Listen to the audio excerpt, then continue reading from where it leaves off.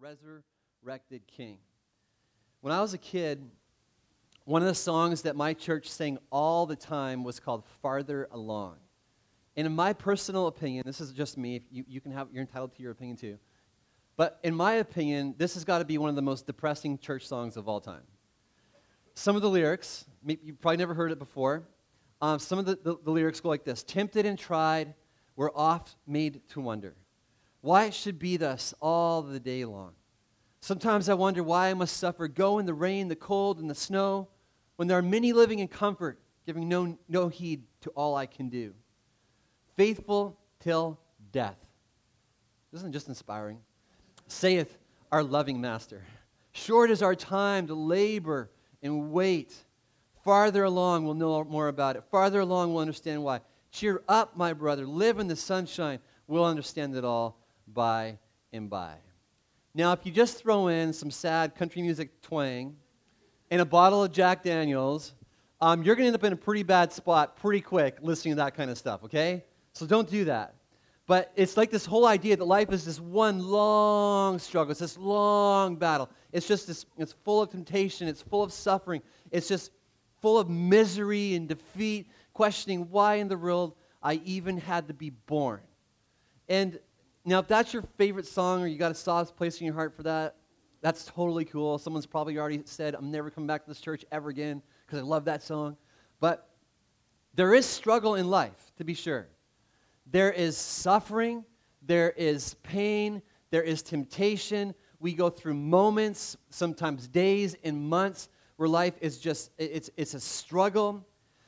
But with Jesus, even the pain and even the suffering gets just a little bit better, because now, because of what we talked about last week, because of Easter, because of the resurrection, because Jesus is alive, we can go through pain, we can go through suffering with this thing we call hope. Everything changes because of the resurrection. Now, I don't think that most Christians would go around saying that their life is just one long, sad country song. However, I do believe that far too many Christians settle for a life that is less than the life that Jesus offers us. They settle thinking it's just their lot in life. Settle thinking that it's about despair, when the life that Jesus offers is a life of joy and gladness. They settle thinking that it's just about defeat, when what Jesus offers is victory. He victoriously rose from the grave. And it can seem even at times like the church identifies more with death than it does with life. And last week, we celebrated the two single most important events in all of history. We celebrated how Jesus died on the cross for our sins, and then we celebrated how 3 days later he rose from the dead. Author John Eldredge, he makes the point that you got these two events, but even when it comes to the symbol that Christians most identify with, we identify with a symbol of death rather than of life. If you look around the room this morning and see how many empty tombs you see, you're not going to see any, but you're going to see at least 2 crosses. Now, if we looked at jewelry, probably even more crosses. But I want to give you just a little history lesson this morning. Did you know that in the first 200 years of the church, there are no crosses on any of the Christian monuments that exist today from the first 200 years of the church? The cross didn't even really start becoming a part of Christian art and all that kind of stuff, icons. It didn't really even start to become known until the 4th century, when the Roman Emperor Constantine, he decided that he was going to make Christianity the official religion of the state. And it wasn't until the 4th, 5th century that the cross started to eventually became the central symbol of the Christian faith. It wasn't until 600 AD that the Roman Catholic Church, they decided to bring the crucifix up with Jesus on it. But it wasn't a part of the early church. As art historian Kenneth Clark says and talks about, he says that the earliest Christian art was more concerned with miracles, healings, baptism, the ascension, and resurrection. You would see signs like the fish. You ever seen that? The fish symbol? Early church, they'd use the symbol of the good shepherd. They would use the dove. They would use these types of symbols. And I don't know why the cross became the central symbol when it did.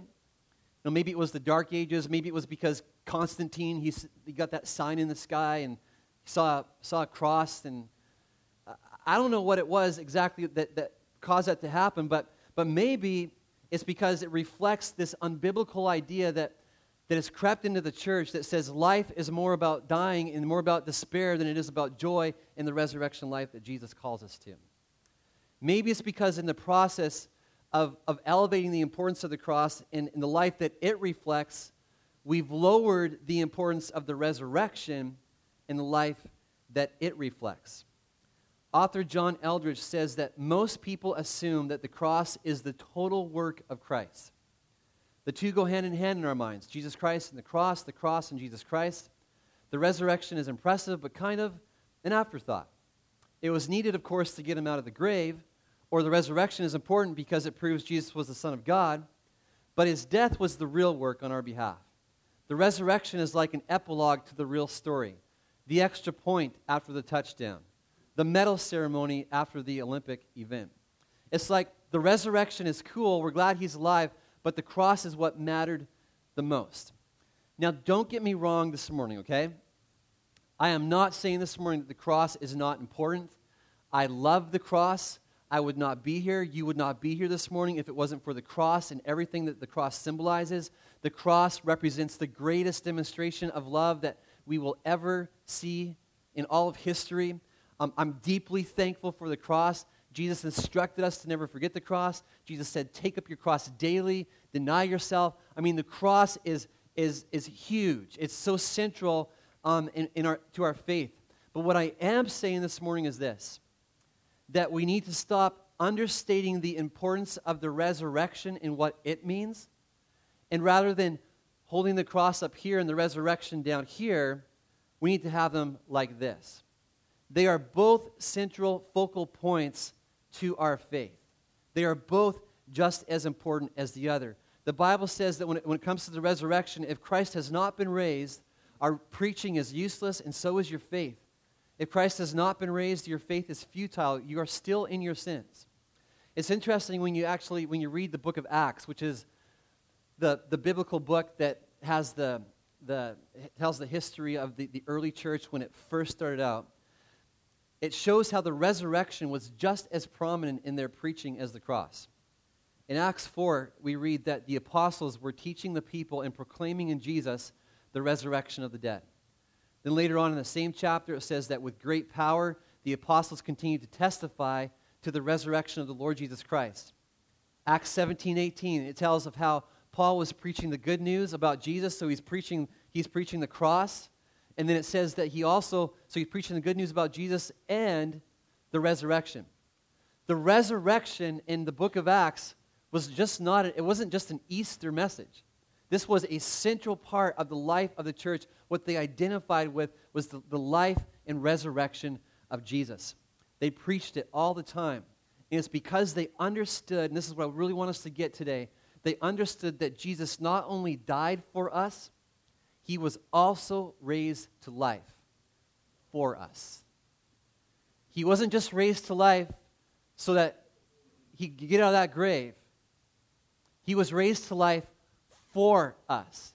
He died for us. He was raised to life for us. His death on the cross impacts us, and his resurrection impacts us. Romans 6:4 says, it's a verse that we've just been it's been central to this series. It says, we were therefore buried with him through baptism into death, in order that, so it doesn't just end with being baptized into death, there's a next. It says, in order that just as Christ was raised from the dead through the glory of the Father, we too may live a new life. For if we have been united with him in a death like his, we will certainly also be united with him in a resurrection like his. That's the Bible. United with him in a resurrection like his. Life is not meant to be marked by loneliness or by doubt, by fear, by temptation, by struggle. It's not a life spent wishing that this miserable existence would just come to an end and we could go to our home glory up in the sky. That's not what it's about. That's what characterized our life before Jesus. Because of his resurrection, this new life is supposed to be different. But I think we've settled. And this morning, we're gonna look at what Scripture says this life looks like because of the resurrection of Christ. And we're going to hang out in a book called Colossians in the Bible. If you want to follow along on the screen, you can do that, or on your Bible app. That's cool too. But we're going to be looking at Colossians chapter 3, verse 1 to 17. We're going to read a big chunk here this morning, and then we're going to dig through what it all means. Verse 1, since then, you have been raised with Christ. You've been raised with Christ. When you gave your life to Christ, your old life not only died and was buried with him, you are also raised with him, the Bible says. Since then you have been raised with Christ. Set your hearts on things above where Christ is, seated at the right hand of God. Set your minds on things above, not on earthly things. For you died, and your life is now hidden with Christ in God. When Christ, who is your life, appears, then you also will appear with him in glory. Put to death, therefore, whatever belongs to your earthly nature, sexual immorality, impurity, lust, evil desires, and greed, which is idolatry. Because of these, the wrath of God is coming. You used to walk in these ways in the life you once lived, but now you must also rid yourself of all such things as these: anger and rage, malice, slander, and filthy language from your lips. Do not lie to each other, since you have taken off your old self with its practices and have put on the new self, which is being renewed in knowledge in the image of its Creator. Here there is no Gentile or Jew, circumcised or uncircumcised, barbarian, Scythian, slave or free, but Christ is all and is in all. Therefore, as God's chosen people, holy and dearly loved, clothe yourself with compassion, kindness, humility, gentleness, and patience. Bear with each other and forgive one another if any of you has a grievance against someone. Forgive as the Lord forgave you, and over all these virtues, put on love, which binds them all together in perfect unity. Let the peace of Christ rule in your hearts, since as members of one body you are called to peace. And be thankful. Let the message of Christ dwell among you richly as you teach and admonish one another with all wisdom through psalms, hymns, and songs from the Spirit. That's what we're doing right now on Sunday mornings, singing to God with gratitude in your hearts. And whatever you do, whether in word or deed, do it all in the name of the Lord Jesus, giving thanks to God the Father through him. You have been raised to life with Christ, and it changes everything. We're going to look at what it means. First of all, what it means is that because of the resurrection, I can set my heart and mind on him who is life-giving rather than on everything else that is life-taking. Life-taking probably isn't a word, I know, but it is now, okay? But the old life, the life before Jesus, it had us setting our minds and our hearts on all this other stuff that this scripture verse just talked about. We are chasing after the things of this world, hoping that the things of this world, the world's way of living, would lead to life. We thought that if we'd find life in a successful career, we thought that we'd go chasing after money. We thought that we'd find life being in the right relationship, doing life our way. Or we thought if we just acted out on all of our desires or all of our lusts, we thought that if we did all that we would find life. But in the end, all that did was lead to more sexual immorality, more lust, more greed, more anger, more slander, more backbiting. All these robbed us of the very life, the joy and peace, the satisfaction that we thought they would bring.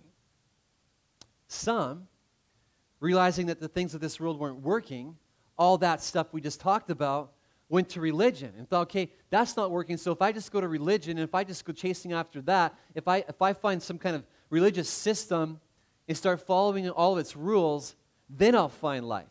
Then I'll discover this joy that I'm after. If I just, this was my journey, much of my life. Going, I know there's a God out there somewhere, and so if I just obey all of his rules, cross all the T's, dot all the I's, then I'll find life. But pretty soon, you discover that religion, like Timothy Keller, author and pastor, says, religion, well, it doesn't lead to life. When you set your heart and your mind on religion, it usually ends in one of two places, either despair or pride. Pride because you're going, okay, I'm doing a great job of following all the rules here. Man, these guys over here just don't have their act together. You kind of start looking down your nose at everybody else who's not doing it as good as you. Pride. Or it leads to despair because you're working so hard to do all these rules and to follow the laws and just do everything, and it's just such a big pile of stuff that you just can't do. And you just get full of despair. I can't tell you how many people I know that have walked away from the faith because of despair. They go, okay, this Christian deal, this religion is just, there's just too many things. I can't do all these things because I'm a complete failure, and then they end up walking away. That's hardly life. But this is where the resurrection makes Christianity so good. What makes Christianity so different than every other religion on the planet. It's not about following the rules. It's about following a living, resurrected person. It's about following Jesus who's alive. If he was still in the tomb, it wouldn't be about following a person, would it?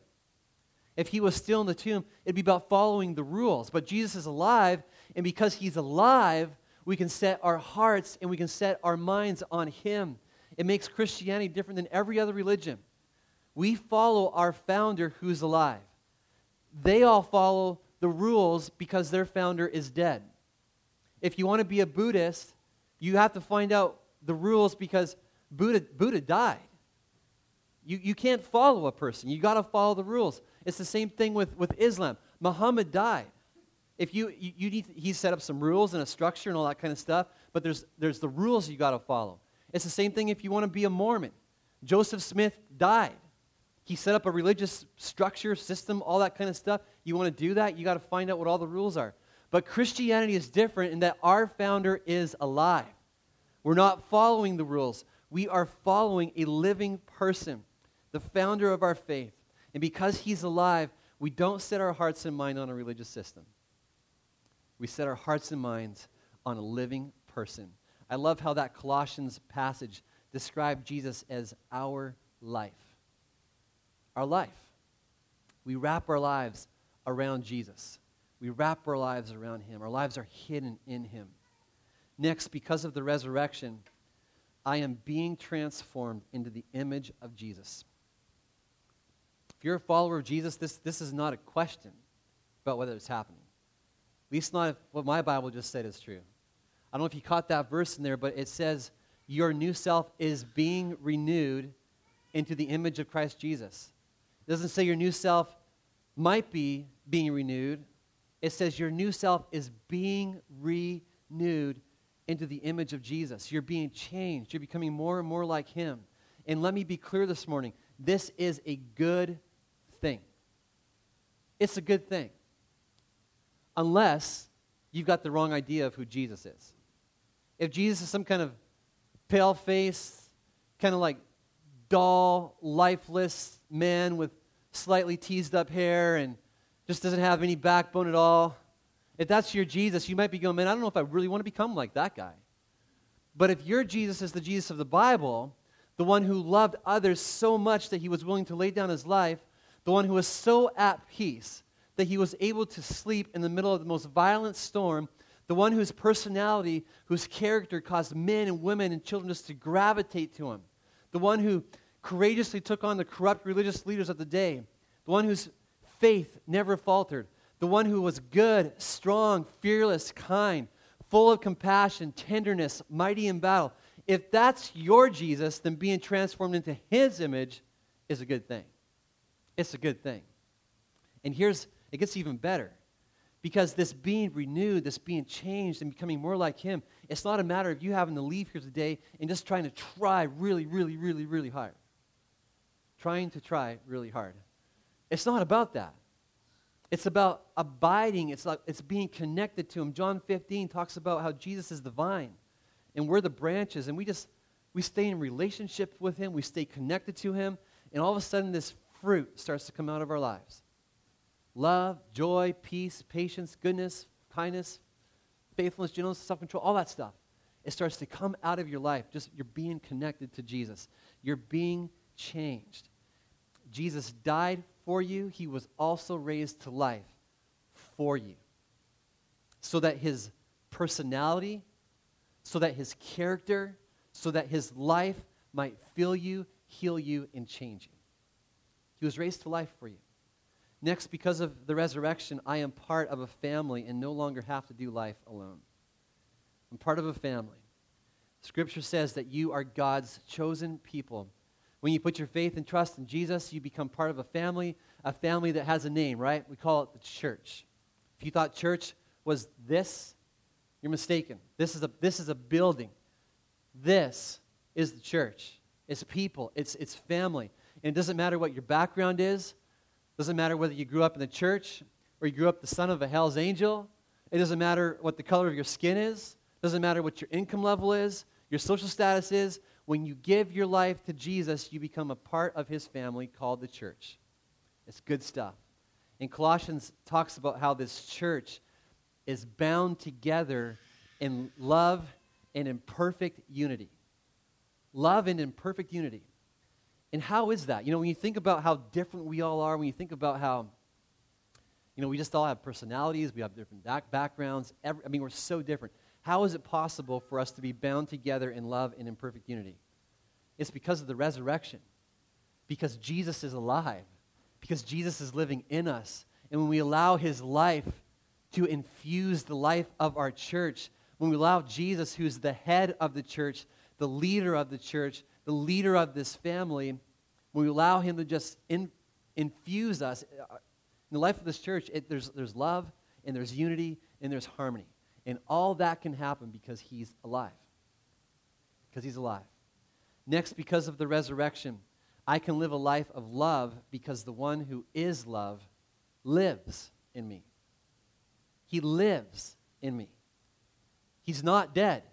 He lives in me. And because he lives in me, I can live a life of love. And the scripture we just read there in Colossians 3, it sets a pretty high bar on the kinds of relationships that we're supposed to have with one another.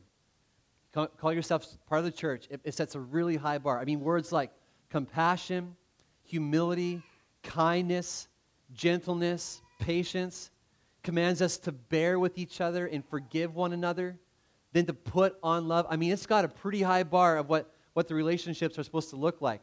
And if Jesus isn't alive, count me out.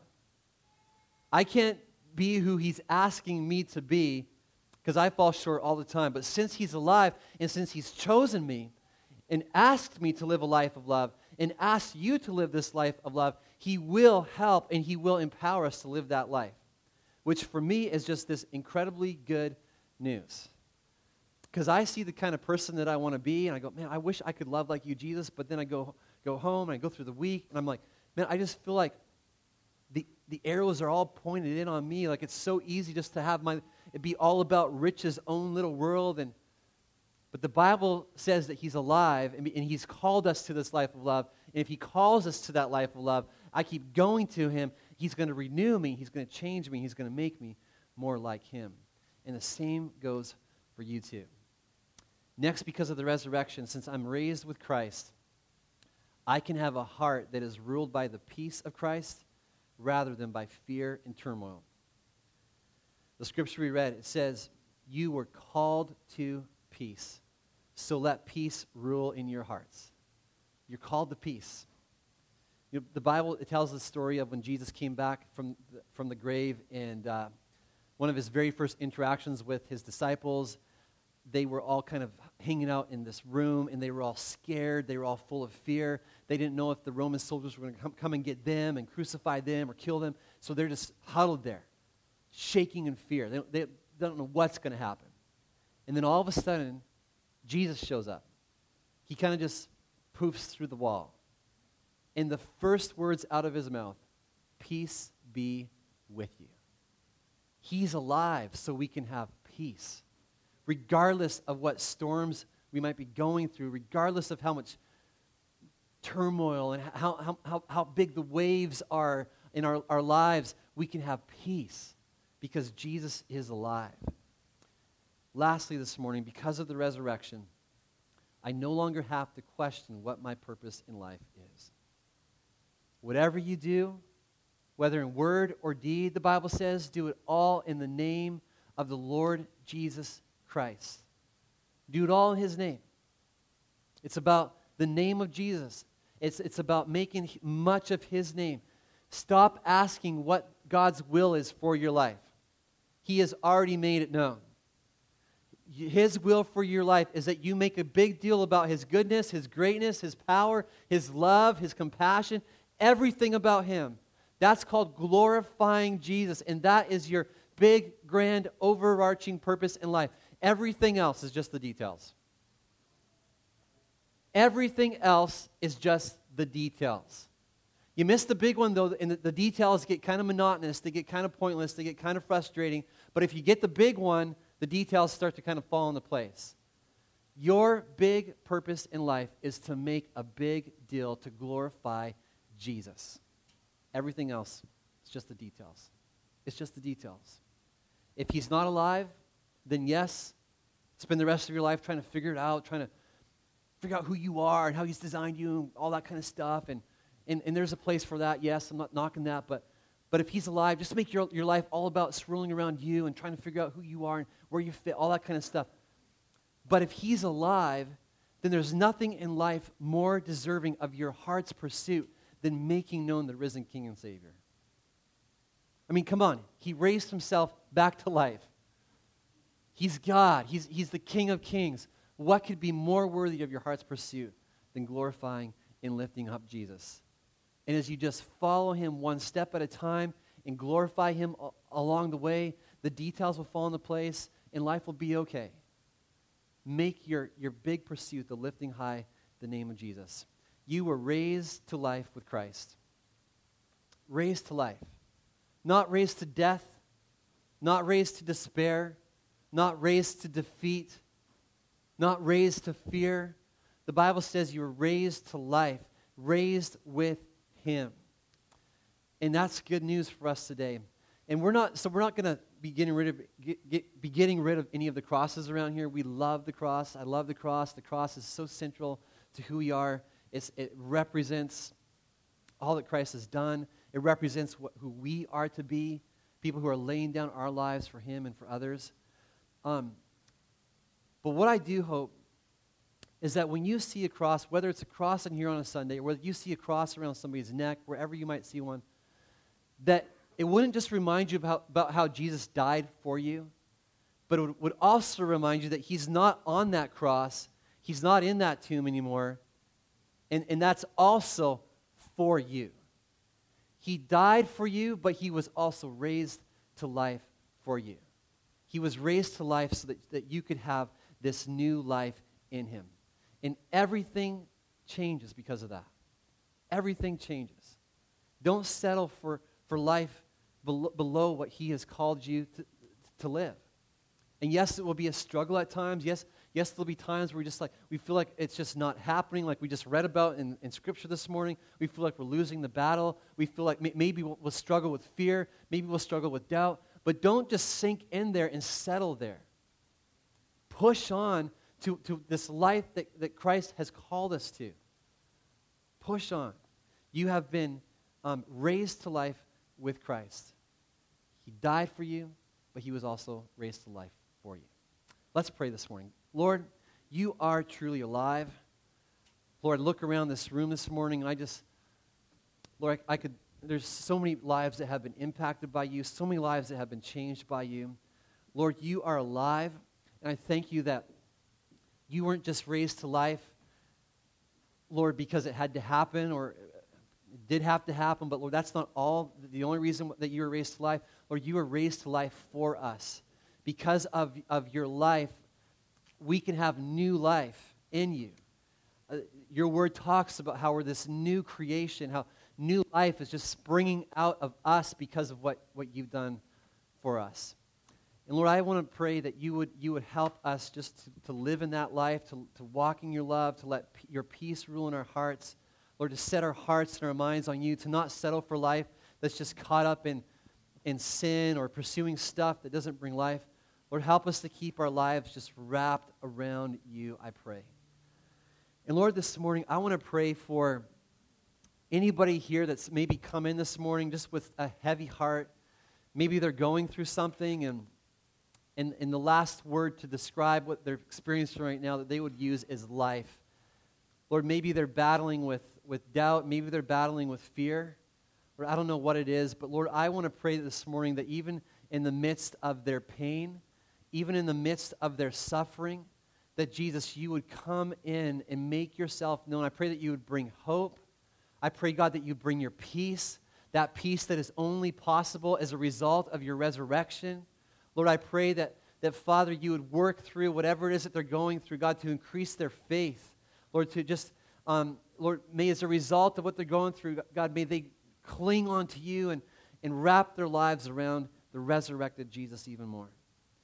And so, Lord, I just want to thank you that you are alive. Jesus, you are the King of Kings, the Lord of Lords. God, may we set our hearts and our lives on you. God, may we as a church just keep our sights locked into you, the one who is alive and the one who reigns forevermore. I pray in your name, Jesus. And everybody said, amen.